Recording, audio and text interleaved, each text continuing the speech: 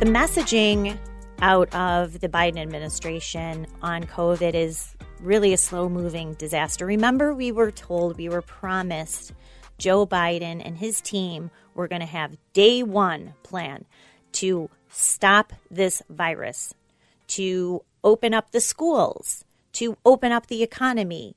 We weren't going to shut down the economy. We were going to shut down the virus. That's what Joe Biden told us repeatedly over and over on the campaign trail. Well, guess what? It turns out they don't have a plan. The plans that they announced, they're not going to be able to fulfill, which sadly includes the continued shutdown of schools across the country, putting behind our most vulnerable children until Biden can pass his $1.9 trillion so-called bailout that's really just massive kickbacks to his constituencies, including the teachers' unions.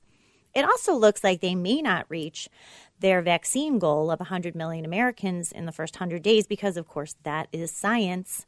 Here is the latest from White House Press Secretary Jen Psaki. Well, I think we, inherited a circumstance where there were not enough vaccines ordered. There were not enough vaccinators available to vaccinate Americans, and there were not enough places for people to go to get those vaccines shot into their arms. And, you can always look back and say, we wish we would have done this better. We wish the storm wouldn't have come. But our focus is on building out of the hole that we inherited and ensuring that we are taking every step necessary, every step possible. So Jen Psaki can wish cast all she wants that she really, really hoped that the Biden administration would not have to confront this virus, except for the fact that this was the whole centerpiece of his campaign. That Donald Trump killed hundreds of thousands of people because of his incompetence and malfeasance in handling it, pretending that Donald Trump always said that this was a hoax, that he had no plan. That's what they kept saying. He had no plan how to tackle this virus.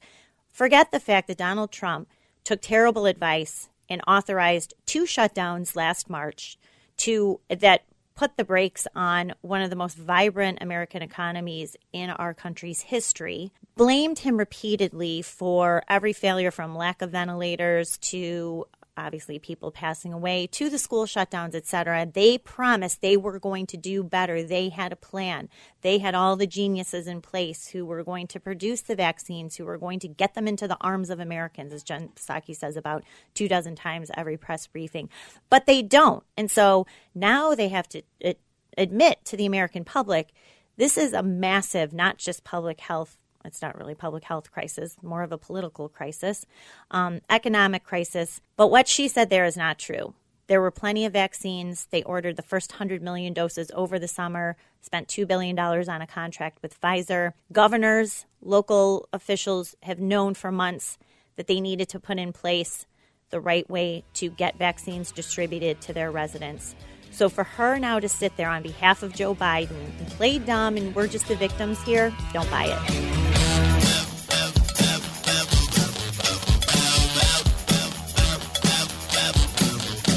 This is the Dan Proft Show.